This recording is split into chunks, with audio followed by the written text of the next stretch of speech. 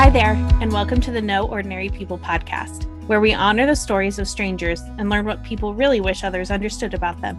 My name is April Coleman, and I'm the host of this podcast, and this is episode 2.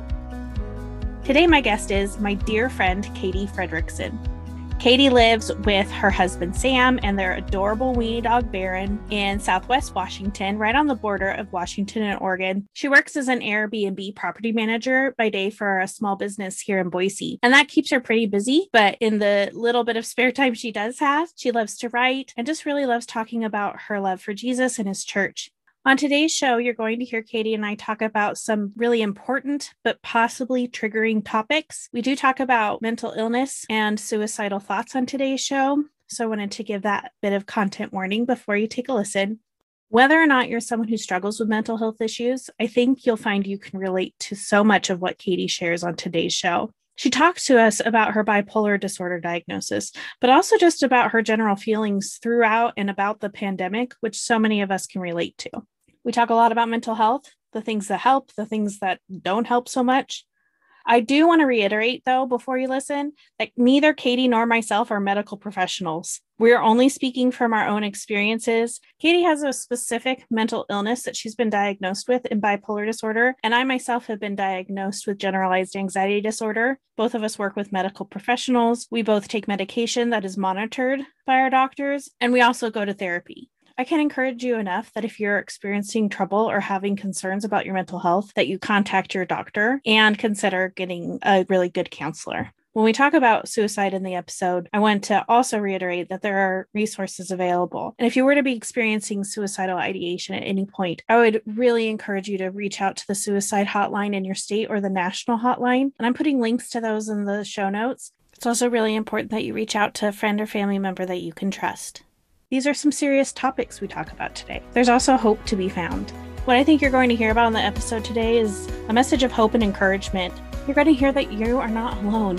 If you're struggling with mental health, stress, trauma, and if you know someone who is struggling with those things, even if you aren't yourself, this episode is going to be great for you too, because we talk about what are some ways that friends and family can support loved ones who are struggling with mental health.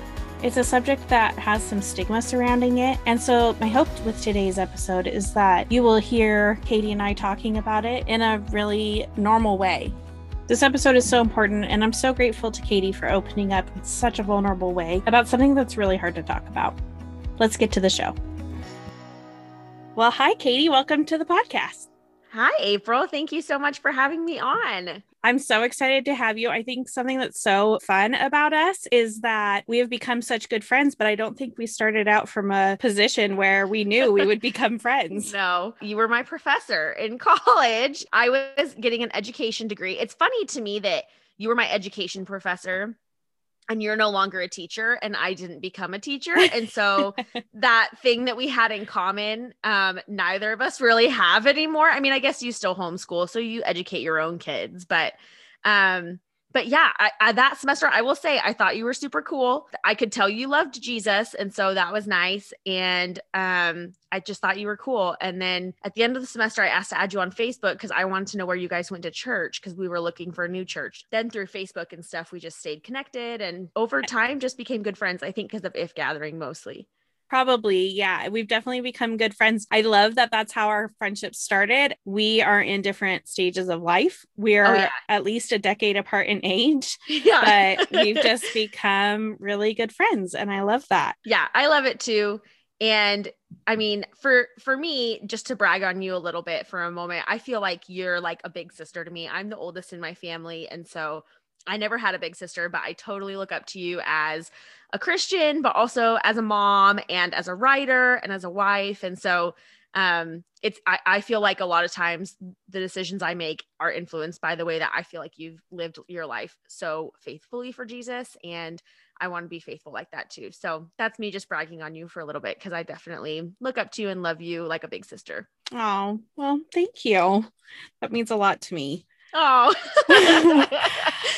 I want to ask you about Lent. You decided to give up social media, and that's big. And actually, today, the day we're recording, is officially the final day of Lent. It's the day before Easter, but it sounds like you have made decisions to continue with this. So tell me a little bit about how did you decide that, and how's it going, and what's next? Yeah. Well, so I didn't do Lent growing up, really. I grew up in a more evangelical tradition where we just didn't really practice Lent. But a few years ago, I gave up shame for Lent, and it was a really powerful time. And so I've done it a few times since then. But I've always kind of secretly judged people who gave up social media for Lent. I was like, oh, you're so basic. And then they would, always post and be like, I'm giving up social media for Lent. And I'd be like, okay, Mr. Holier than thou. I was just very judgy about it, which is usually when the Lord comes to like knock you off your seat of judgment and be like, move over, that spot's mine. So for my job, I spend a lot of time on my phone. I answer messages and stuff all day long on an app. So it was very easy for me to be constantly scrolling on social media in between time that I was working. And I was just getting the sense that I was really using social media to numb out and to avoid feeling pain or to avoid facing discomfort or conflict. Like even when I would like fight with my husband or have like a squabble with him, instead of working through it, my first instinct would be to just like kind of brush it aside and scroll on my phone, which I was realizing was definitely just the way that I was coping with uncomfortable emotions. And so at the start of Lent, I decided to give up social media. And as Lent has gone on, I just feel like the Lord is not really done working with me in this area yet. And I think I was confirmed that because I decided to keep going through at least the end of the summer. We have a vacation planned for mid-August, and I'm kind of thinking maybe after that I might get back on. And the minute I decided that, I immediately spent the next 2 days with the most powerful urge to get back on Instagram and Facebook that I had almost gotten over throughout the rest of Lent. And so, yeah, I don't know. I don't think this will be like a forever thing for me. I don't think I'm really going to give it up permanently because I do feel like there are things I want to say, but right now I feel like I need to be more faithful about speaking truth to the people who are physically in front of me rather than faceless strangers on the internet. Yeah, that's really impressive. I know I struggle with social media sometimes. I think a lot of people do, but just to see that instead of like chomping at the bit to get back on immediately tomorrow, when you're technically allowed to, you're really feeling convicted and like you want to take it even further. So I'm looking forward to hearing how this, turns out as you move forward as well. Yeah, I mean, it's a little nerve-wracking actually, because there's almost like this FOMO, of like, oh, well, what's happening on Facebook that I'm just not a part of. But the reality is it's nothing that typically gives me life. It's usually pretty life-sucking. And so I think there is a need for people who can give life to show up in a life-sucking space. But for me right now, I feel like I'm just so depleted emotionally right now from the pandemic and just a hard season at work. And we moved at the beginning of the pandemic, so we've been pretty isolated throughout this whole time. And I just feel like for me, I need to fill my cup in other ways rather than pouring myself out to others on social media right now. Yeah. Yeah, thanks for telling us about that. It leads well into the majority of what we will be talking about. You are coming into this space and kind of in a vulnerable position. You're going to share with us some things that are pretty personal to you. And I really appreciate that you're willing to do that and just kind of educate us and show us how we can enter into a space where we're talking about mental health. You personally have bipolar disorder. And that is not something I think that a lot of people, I think people have heard of it, but they don't really know what that means. So before we enter into this whole conversation about how it impacts your life and some other details of that, can you kind of give us a working definition of what that means if someone has bipolar disorder? Yeah. Well, so bipolar disorder is a mood disorder, like depression is a mood disorder. So it affects your mood. So people with bipolar disorder cycle through phases of depression and phases of mania. Depressive phases are a lot like depression is in people with depression. You have less energy, no interest in doing things that you normally enjoy doing, just a lot of sadness and heaviness, really tired, sleeping too much. You might struggle with hygiene or other basic daily tasks, like doing the dishes or getting out of bed in the morning. For me, it also involves a lot of thoughts of suicide and suicidal ideation, which is just something that I've always struggled with in my depressive episodes. Different people with bipolar disorder, their episodes last a varied amount of time. But for me, the depression usually lasts somewhere between 6 weeks to several months. And then I swing into a mania, which mania, again, they can vary for how long they last for people. And mania can be extremely dangerous, especially if it lasts a long time. But it's where you might feel the need to take excessive risks, like driving your car way too fast down the road, or for some people, taking a lot of drugs or other risky behavior, unsafe sex, things like that. You can have impulsivity issues like impulsive spending or gambling or things like that. For me, it's a sense of heightened just agitation. It's like I feel like I have bees buzzing in my head and I can't think straight. So I talk really fast and I think really fast, and I am typically moving faster and talking faster than my body can actually keep up with. And so I'm very, very tired, but I don't feel the need to sleep. So I can stay awake for days on end. And that's pretty common with mania as well. So those are some of the things that are characteristic of mania. And for me, that period is usually pretty brief. It only lasts, maybe 2 weeks at the most, but it's a pretty scary time because that impulsive risk-taking behavior combined with the agitation and the anger and the outburst issues can be pretty dangerous. So for me, the times that I've had to be hospitalized have all been during manias. Wow. Okay. Mm-hmm. Well, thanks for sharing that. I think what's interesting is I've always thought of the depressive state as being dangerous. Like you said, maybe the suicidal ideation occurs in that space. I didn't realize how dangerous the manic periods could be as well. Yeah, I think for people who are like mildly familiar with bipolar disorder, but maybe don't understand all the intricacies, it can sound like mania is more of like just letting loose and having fun, which for some people it can be that. But for me, if I'm really agitated, but I'm also impulsive, it might sound pretty good to, in the moment of anger, step out in front of a car and let it hit me. And those are things that in manias I've considered doing or even tried to do. So yeah, I mean, both are dangerous. Depression's also very dangerous, of course. And bipolar is a lifelong disease. There's no cure.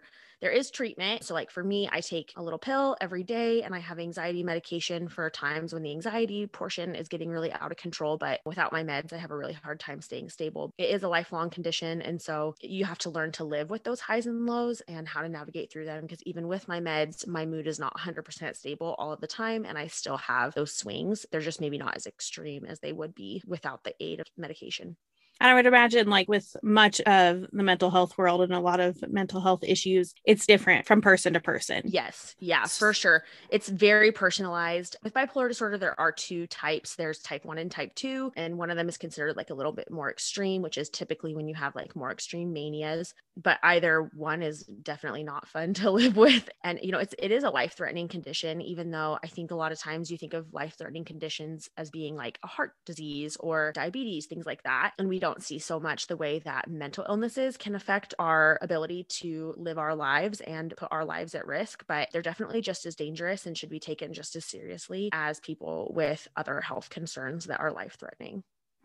Yeah. Thanks. So let's jump in a little more to your personal story then. How did you find out that you had bipolar disorder? What were the first signs that you were like, something's not quite typical, compared to my peers? Or what was the first sign that you were not handling stress or the world around you in a typical way?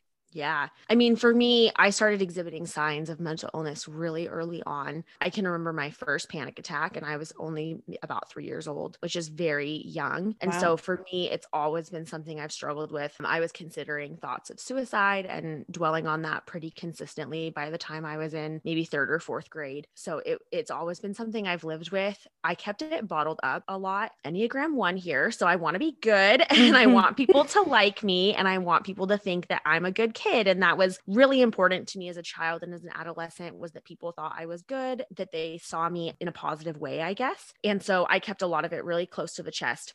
My parents, I think, could sense that something was wrong, and they did take me to see a few different counselors and stuff. But when I would get in, I wanted so badly to be well liked and well respected that I would pretty much just bluff my way through it and pretend that everything was fine. And so it wasn't until I was away at college, my sophomore year, I was living in Chicago, but I just got really, really sick in the fall semester of my sophomore year. And the depression got really bad to the point that I was missing weeks on end of classes. I could not get out of bed. I wasn't eating. I lost a ton of weight really quickly, and I was just really depressed. And so it all ended up with me having to go to the hospital after some pretty severe suicidal ideation. And that's actually not when I was diagnosed bipolar. I ended up moving home and was at the hospital 2 more times.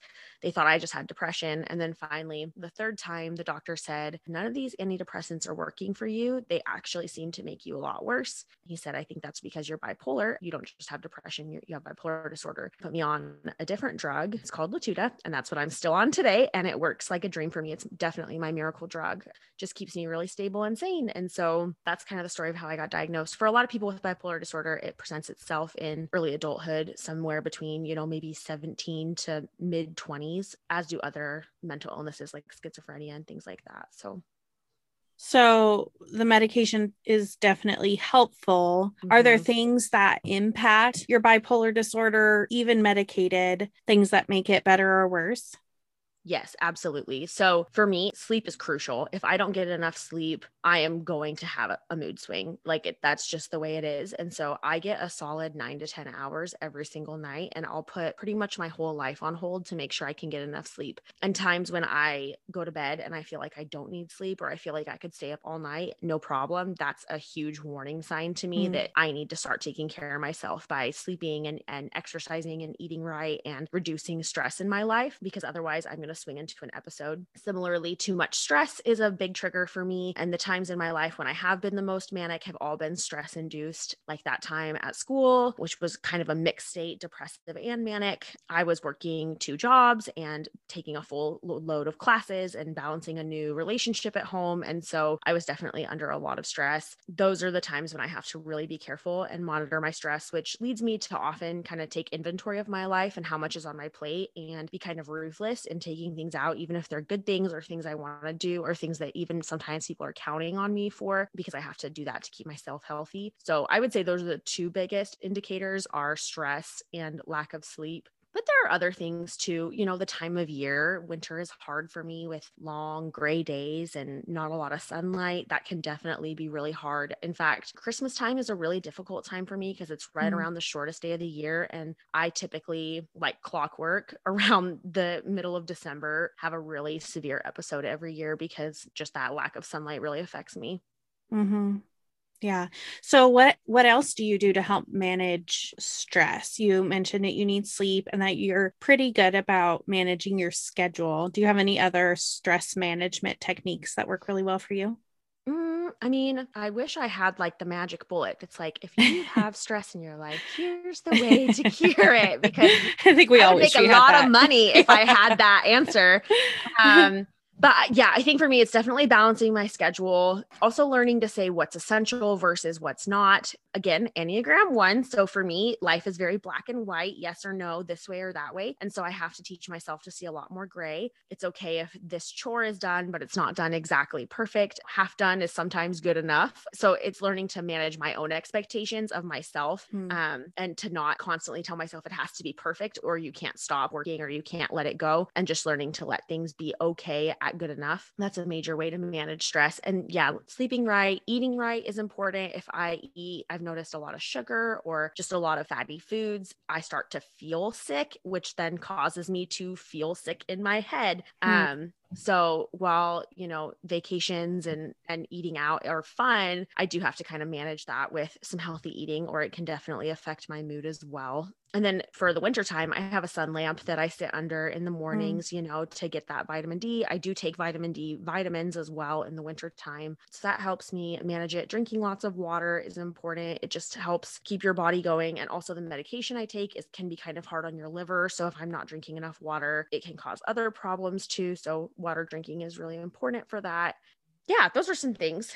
I don't know. So it sounds like, yeah, no, it just sounds like a lot of simple things. Yeah, totally. And like basic self-care, not like getting facials and manicures, but like taking an hour every day to read a book. Or even for me, sometimes it's just as simple as like taking the time to take a shower and do my hair afterward, you know? Yeah. Because when you're depressed, that kind of thing can feel monumental to get in the shower and wash your hair and style it afterwards. But it can also, if you can get out the energy, make you feel a lot better afterward and make you feel like you've accomplished something important, which that sense of accomplishment is really important in depressive episodes because it makes you feel like you did something good. It makes you feel like you're good and you can do good. And so performing even simple tasks that give you a sense of accomplishment can be really beneficial to you in those, or me, in those dark moments.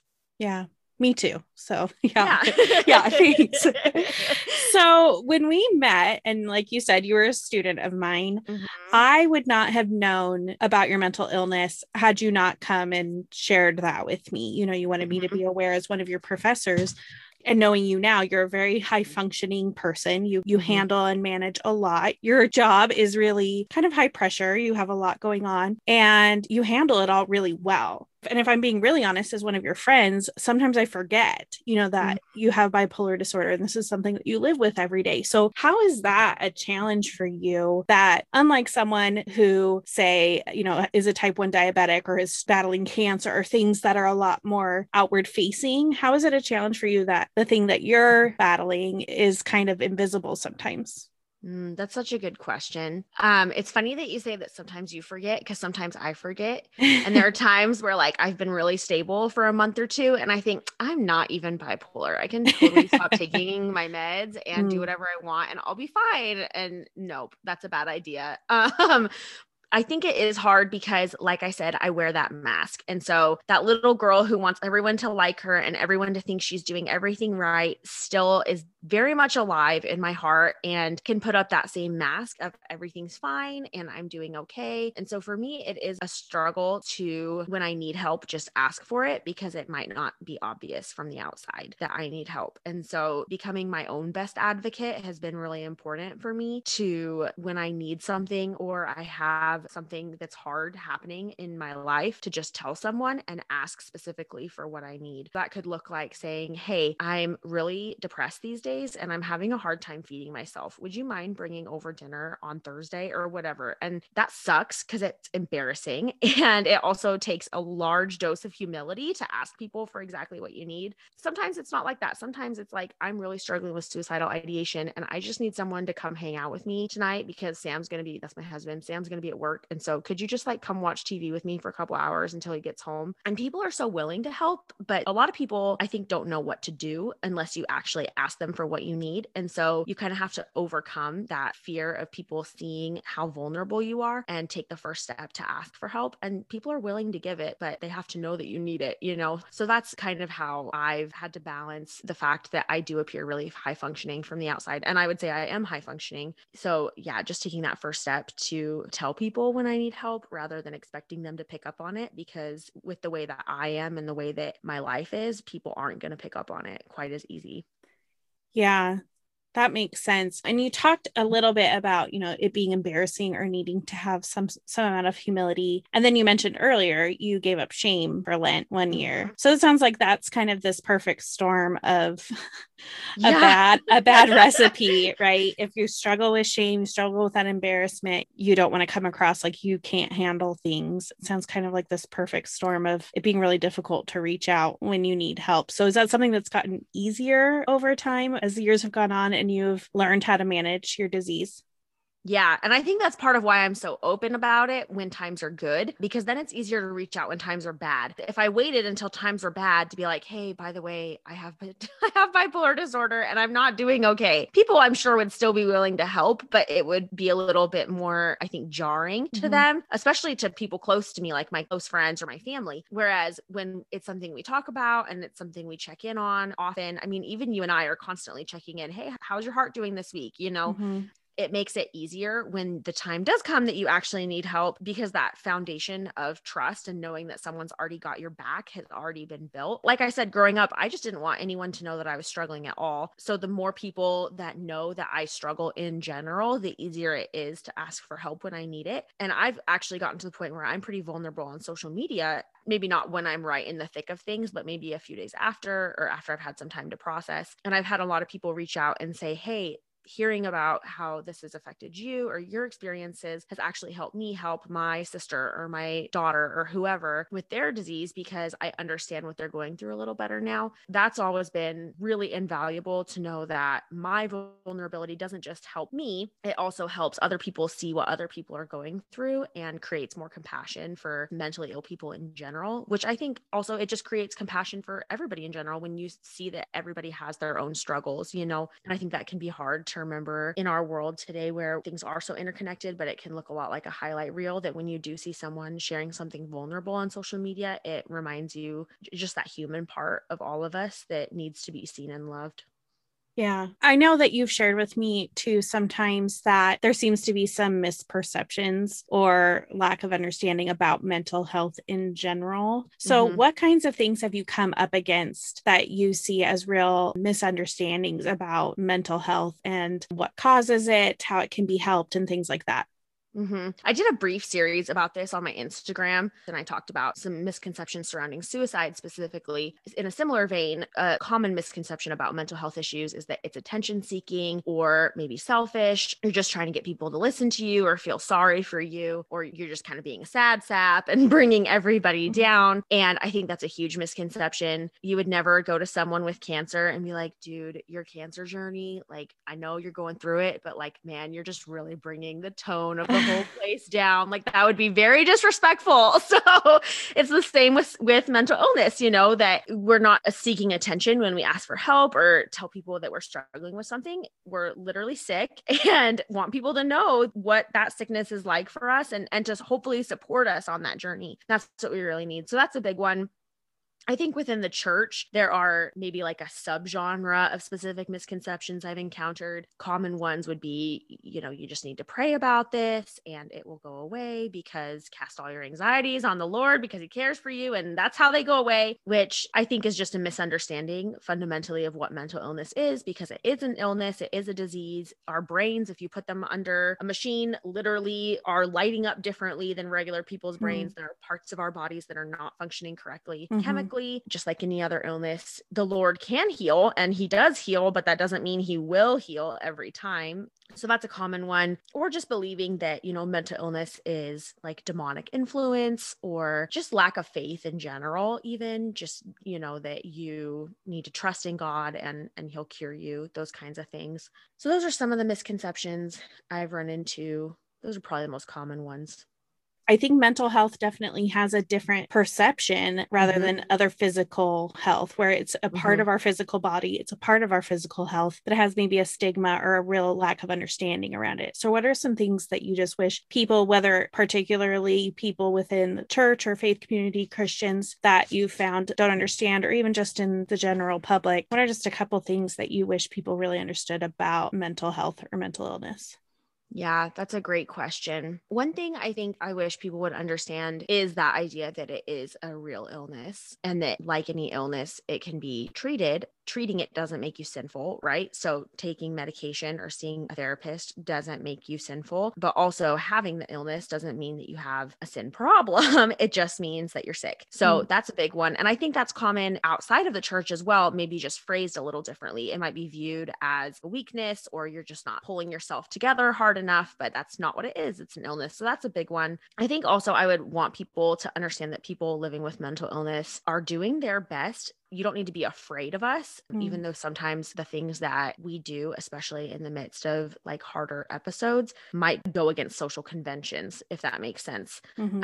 Like times when I'm really sick, I might do or say things that might seem like something that people who don't live with mental illness might not understand, that kind of behavior, but we aren't scary, and we're not harmful harmful. And I think sometimes the media has portrayed mental illness as like a frightening thing that is dangerous. And that's not really an accurate picture. People with mental illness are way more likely to hurt themselves than they are to hurt other people, even if they are in the middle of an episode. And so just remembering that that is the illness taking over and not the person, and the person is separate from their illness. Because I know that times when I'm really sick, I do or say things that are really out of character for me. And that can be hard when I'm coming back down off an episode to be like, how could I do that? I'm such a terrible person. But it's those moments that I have to remind myself that that's not really who I am. That's the illness, and the person that I am 98% of the time is who I really am, not the person that I am in my very worst, sickest moments. Yeah, no, I think it makes a lot of sense. And I think it's helpful. One of the things I wanted to talk to you about too is we are just past the year mark of a global pandemic. We in the United States have had a little bit of a rough go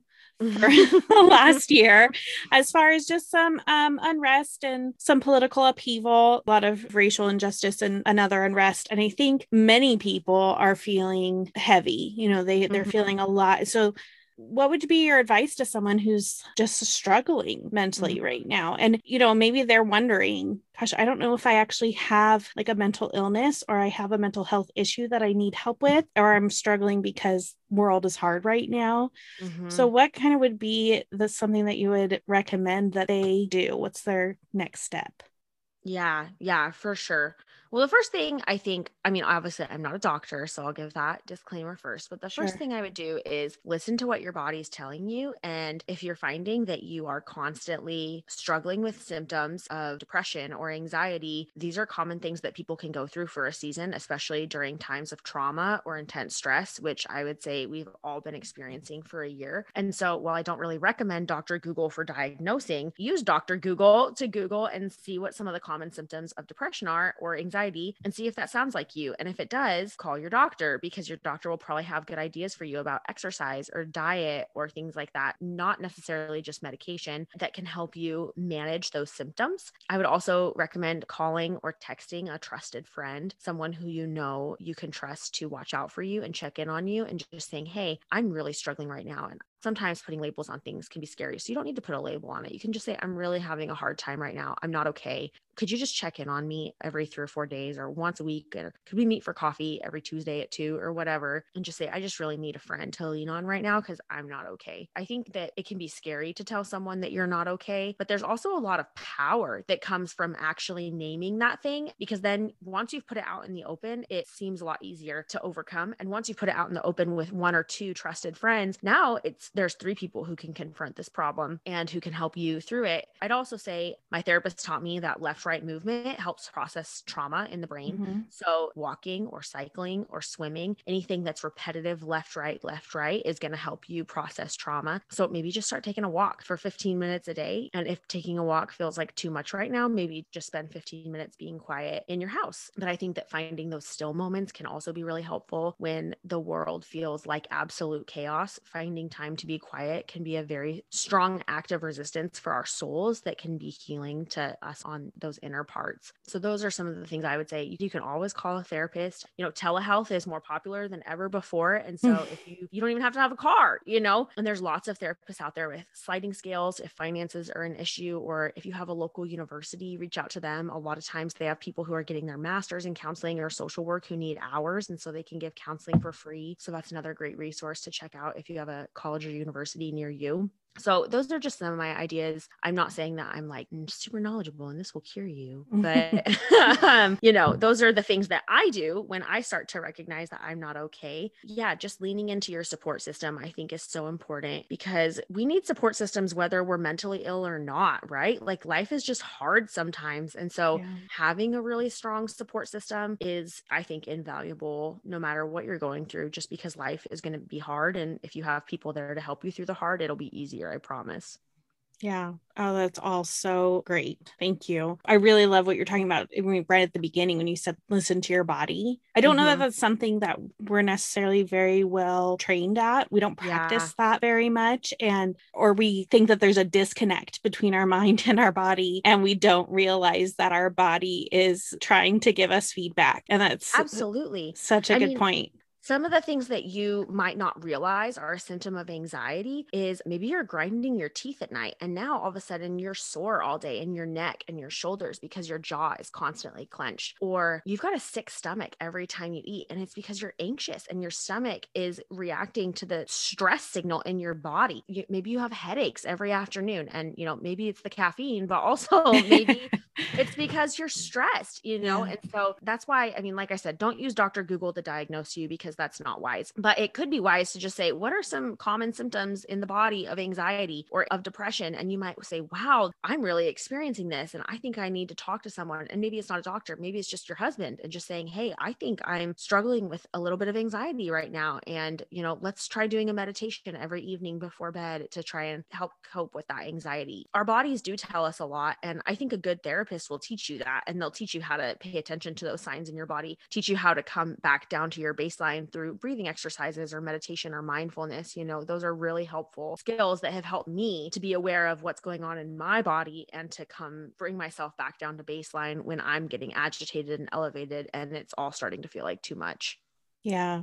Yeah, that's so good. You mentioned earlier in our conversation about If Gathering, one of the ways that we really bonded early on. And If Gathering is an amazing women's conference that Jenny Allen runs every year. And I'll make sure to put links to all this in show notes. But remember, If Lead in 2020, Dr. Anita Phillips talked about, Wasn't that a great talk? That was so good. And I still, it's in my head on repeat so much because it's been so valuable. And she talked about, we are experiencing collective trauma. And this was back in last summer of 2020. So we didn't even know, that we'd still be kind of sitting in the middle of this now and all of the upheaval that we would go through the rest of the year. But it's collective trauma and it helps to name it. It helped to name it trauma, which sometimes I think we're hesitant to do because we think people have it so much worse. Right. But our body and our minds are interpreting it as trauma, whether we're willing to call it that or not. Right. And one of the things she said that's been so helpful is you don't have to wait till you're through it or till it's done to start processing it. So, we can wait until 2022 or 2023 or whoever knows when we're going to kind of be on the other side of at least the pandemic, or we could be processing it now. And simple things like you said, making sure we're drinking enough water so that our body knows we're not in crisis mode. Survival. Yeah. Yeah. Taking walks, that left, right brain connection to process some of this. So there's simple things that make a really big difference. So I'm really glad that you brought that up. Yeah, for sure. And I think a lot of times we think, oh, trauma is for people, it's for vets, Right. Right. I don't have trauma because I've never been to Iraq. And so we associate it with some really specific traumatic events. Right. I think you're absolutely right that that's something that we tend to do. And because I'm also a big fan of therapy, I think everyone should go to counseling at some point, if not always, but we can have Jesus and a counselor and medication. It's what works best for us. And I'm so grateful for medicine that, has advanced to the point where we can have these things at our disposal that help us function well. One of the things that I learned was lowercase t versus capital T trauma. And that really helped me become more comfortable calling it trauma. Like, okay, it's lowercase t trauma. I wasn't attacked. Like you said, I haven't been in combat. Those are capital T traumas maybe, but lowercase t trauma. And you can't deny that that's what we've been collectively as a nation, as a world experiencing, if for no other reason than the pandemic. Yeah, absolutely. You're right on with that, April. I do want to ask you, you gave us some really awesome resources and ideas for people who maybe are struggling with their own mental health. I'm wondering if you can give us some ideas about how we can best be supportive of our friends who are struggling with their mental health more situationally, or our friends and family with mental illness, ways that we can be supportive and maybe things that are helpful to say, and maybe even some things that we should avoid saying or asking. And then specifically, and I think these might be two different answers, but when someone is struggling with suicidal ideation, how best to support people in that space, and then also just kind of how best to support day by day. Yeah. I think a huge thing when you have a loved one who's struggling with their mental health is to listen without judgment, because a lot of times when I'm feeling really hopeless and I tell someone how hopeless I'm feeling and they say, no, look on the bright side, I'm like, I want to pop your head off your body right now. You're so annoying because I feel like this is such, and I know that they're just trying to help because they're just trying to be positive. Sometimes I do need positivity and I need someone to pull me out of the pit and stop letting me wallow in my own self-pity. But other times I just need someone to like get down in the pit with me and be like, wow, it's really dark from down here, isn't it? Like that looks like a long way up. I don't know how we're going to do it, but look, now I'm down here in the pit with you and maybe we can do it together. So I think that's a huge thing, is just to listen without judgment and just kind of sit with them in what they're struggling with. Like in the book of Job, Job was fine with his friends when they were just hanging out with him. It was when they started giving him bad advice that he got frustrated.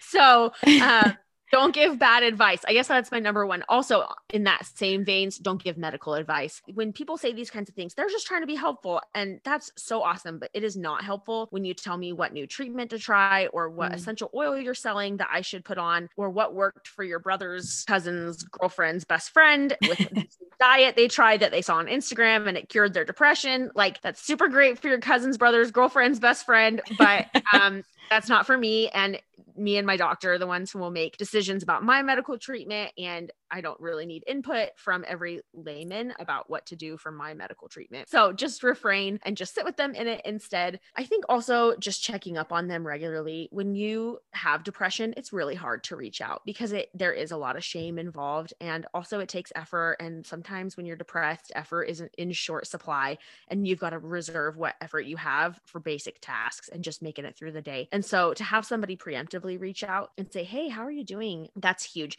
And I also think as a friend, it's really helpful when you offer to do something without asking what you can do.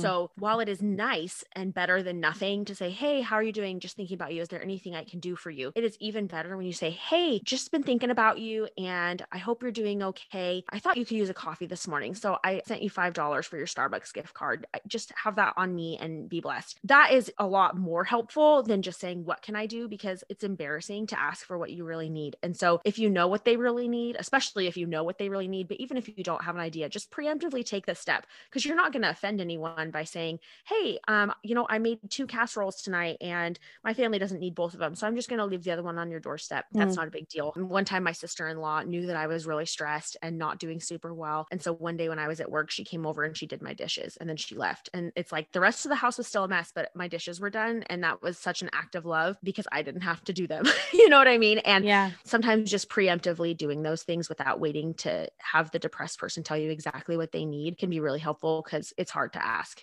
So yeah, those are some ideas. Does that answer the question? Yeah, that's great. One of the things I hear you saying that I don't know that I would have thought of is I love the idea of offer something specific. I'm going to bring you dinner, or I sent you this money for coffee. But one of the ways that you're wording it, I don't even know if you were doing this intentionally, is it's not a question. It's not like, is it okay if I bring you dinner, or would you like me? Just it's say you're going to I'm bringing it. Yeah.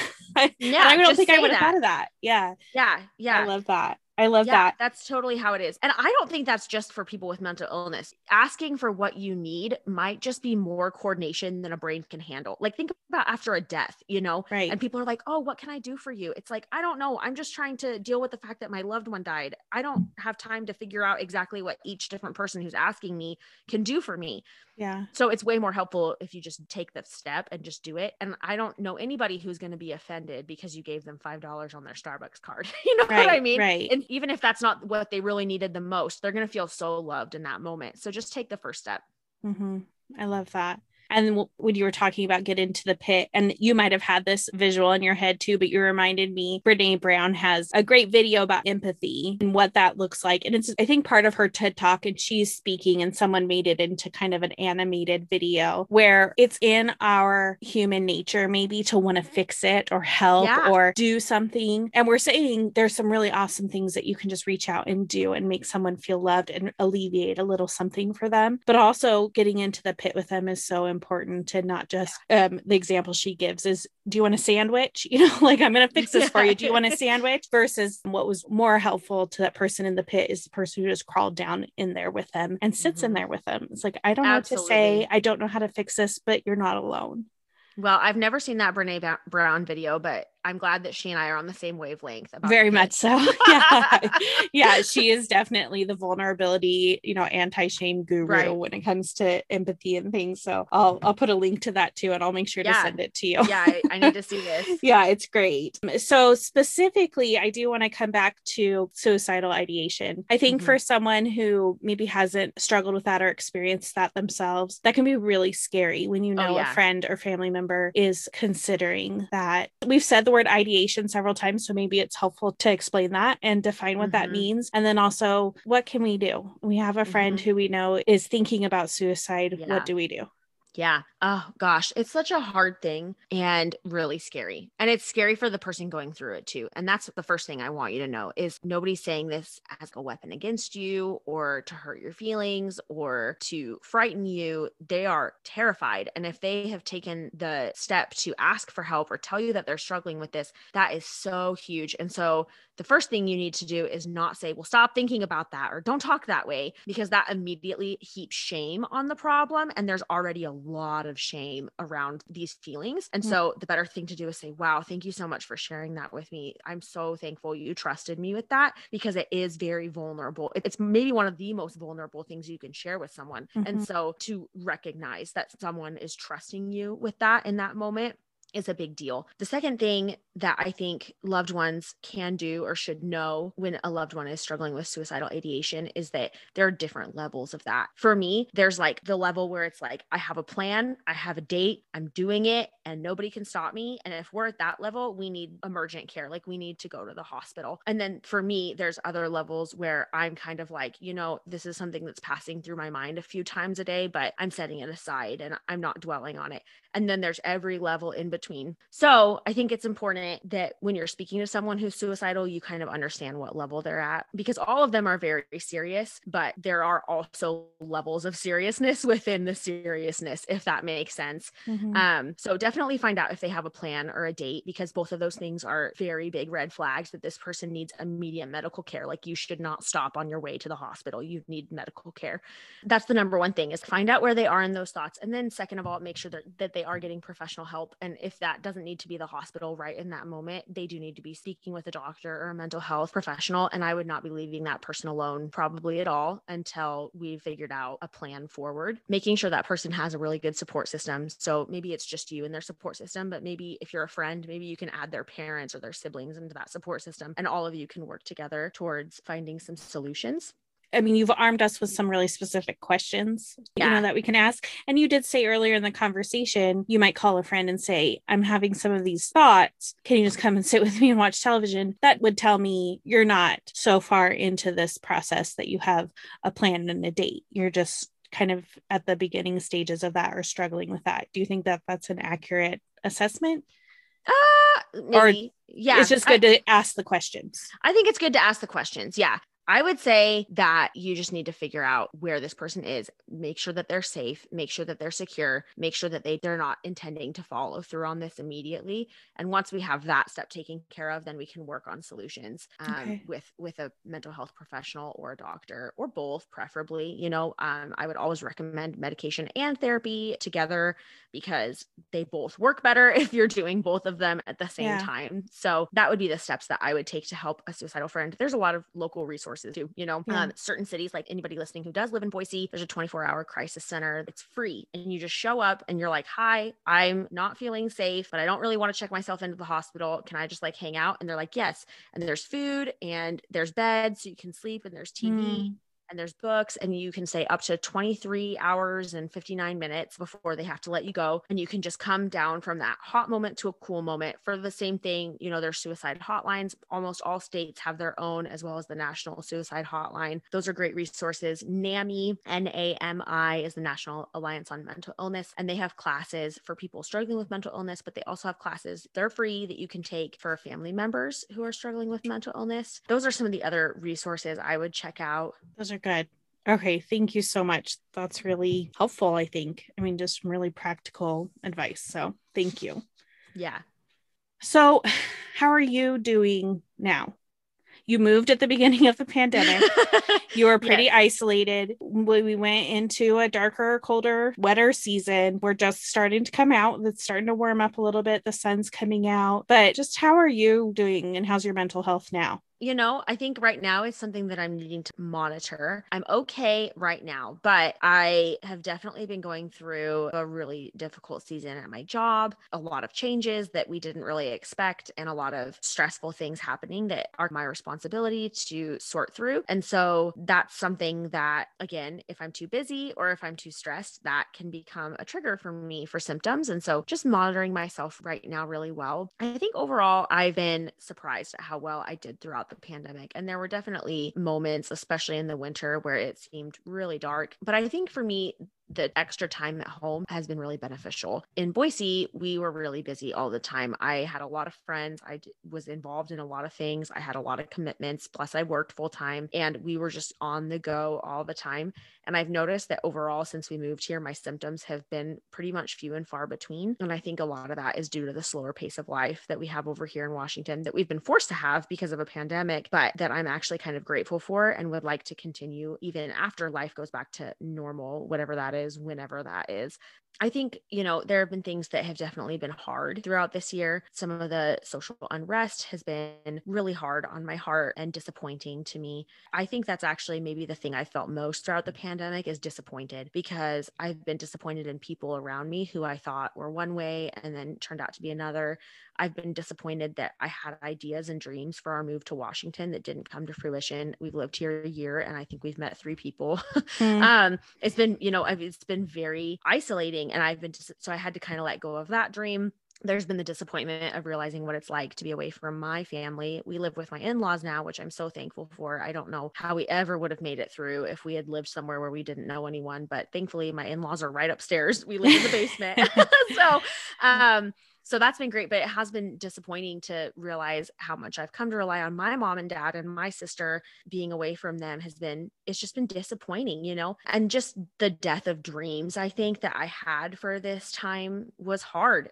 That's the thing I think I felt the most. I think I'll take disappointment over depression, but it has just been tricky. And I think in some ways I've even been disappointed by God, which sounds kind of stupid to say, but I did feel like, didn't you ask us to come here? And now everything is really not the way it was supposed to be. And so I'm a little disappointed because it seems like maybe you brought me here under false pretenses. And so that's been something I've had to work through. And reading the book Out of Sorts by Sarah Bessey was one of the most healing things I've done in a really long time. That book was amazing and just exactly what I needed to hear. And then again, If Gathering, which we keep talking about, but If Gathering 2021 was so amazing and just reminded me of the heart of, why do I follow Jesus? Why do I want other people to follow Jesus? Like, what is the heart behind Jesus's love for me and for other people? And why do I want to share that in the first place? So I think I'm finding that spark again, and I just got vaccinated. So 2 weeks from now, I can go out in the world, and not that I was constantly going out with fear, but I was a little bit, it's scary. And so that's really exciting. I feel like there's hope ahead. My boss, Brenda, she talks a lot about leaning in to the pain and how when we lean in, we can grow and we can learn. Whereas when we resist, we just stay hard-hearted. I don't want to be hard-hearted. I want to be soft-hearted. And so even though this has been really, really hard, I'm super thankful for this time, because I feel like I've learned a lot about myself and what kind of life I want to live. While my faith in Jesus went through some hard times this year, I feel like what came out on the other side is a lot stronger than it was going in, because now I know that I mean it. When it comes down to really, it matters. And is this going to be the only thing getting you through the day? It's like, okay, I think I believe this. I think I really mean it when I say that Jesus is the way, Jesus is the truth, Jesus is the life. That's kind of a really long, convoluted answer to how I'm doing.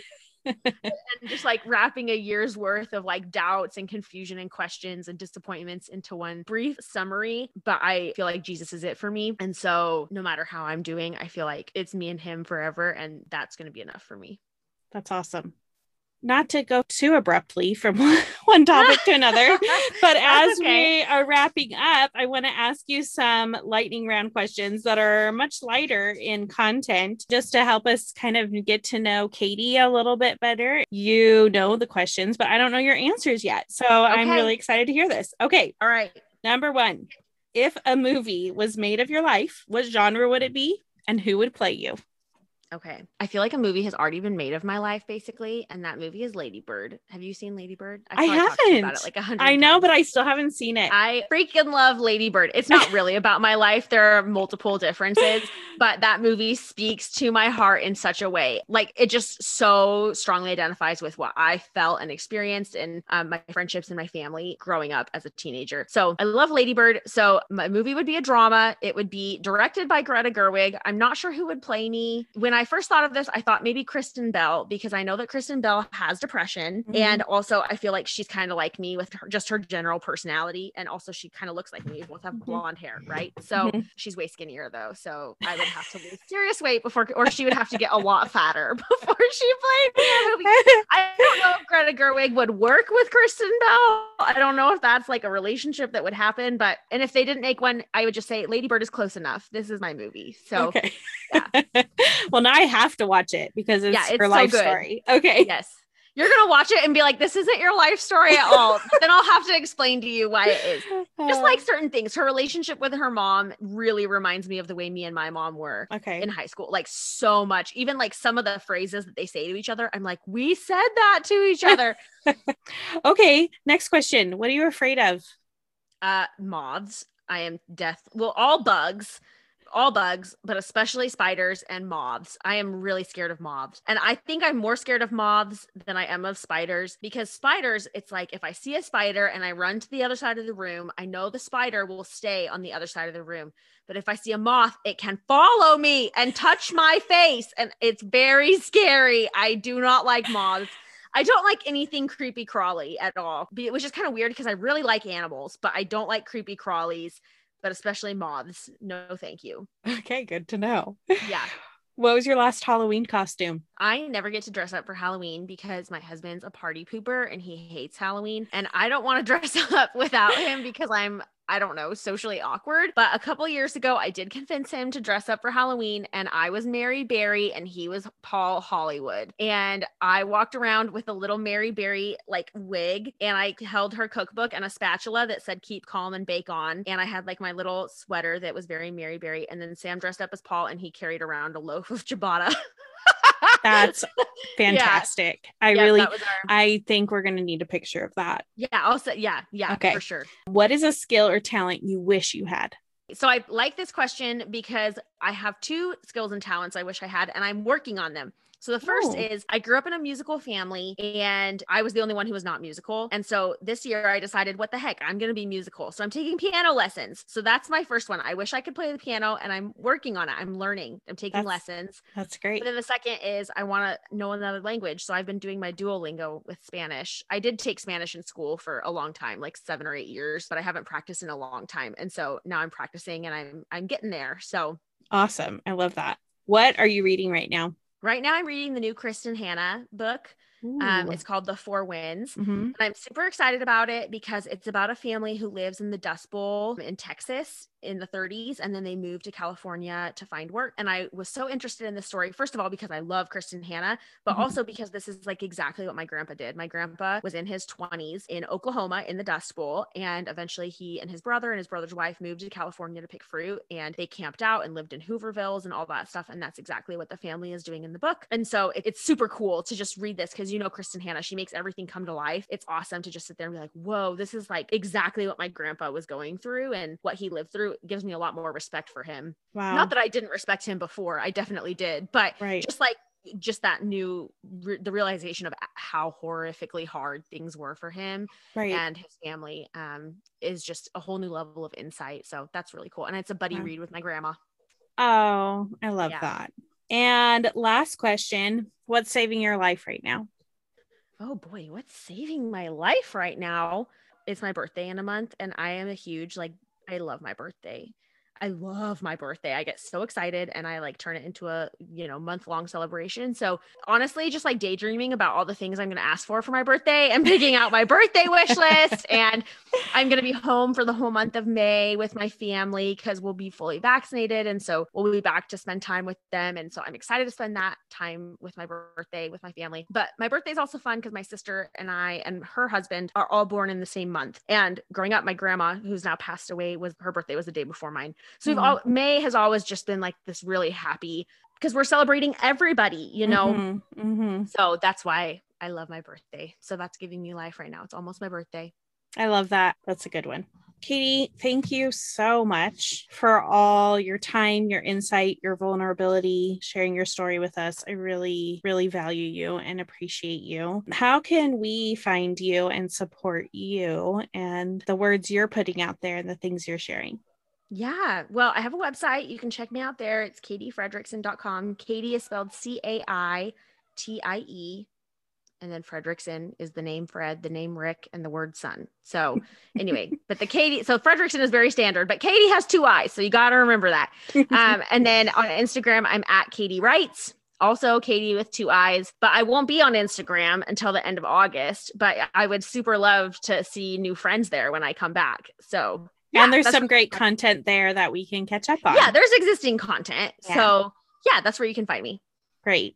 Well, wonderful. Thank you so much. I really appreciate you. This was so fun.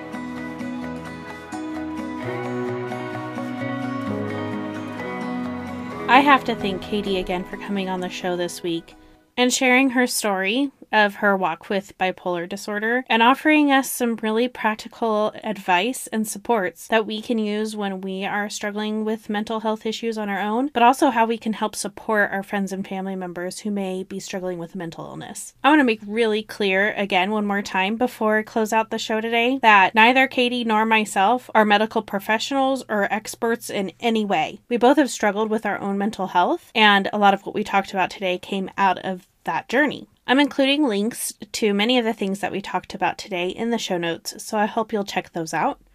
And don't forget to subscribe to the podcast wherever you're listening so you won't miss out on any of my amazing guests. We have some incredible people in the lineup coming up in the following weeks.